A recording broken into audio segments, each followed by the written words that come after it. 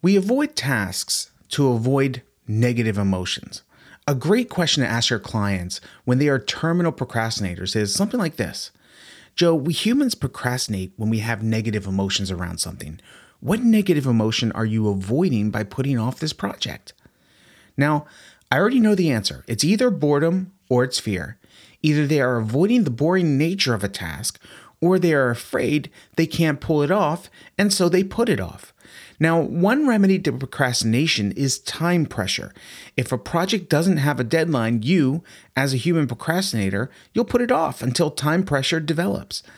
As a coach, sometimes you can build time pressure by getting agreement on when they will complete the project. Hey Joe, when will you have this project complete?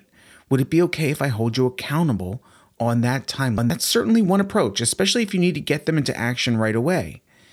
Use this type of accountability sparingly, though, because sadly, this approach will ignore the cause of the challenge, which is an inability to deal with uncomfortable emotions. As coaches, we don't look away from the shadows. We walk into the shadows hand in hand with our clients and ask, what's going on in here?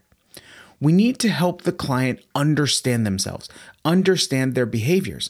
So if it turns out that the problem is boredom avoidance, you could ask, well, what can we do to make this task more fun?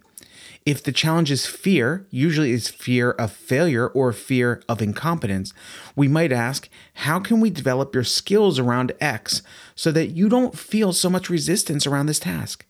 Or if we don't know what skills they need to develop competence with, we could ask what skills are needed to complete this task.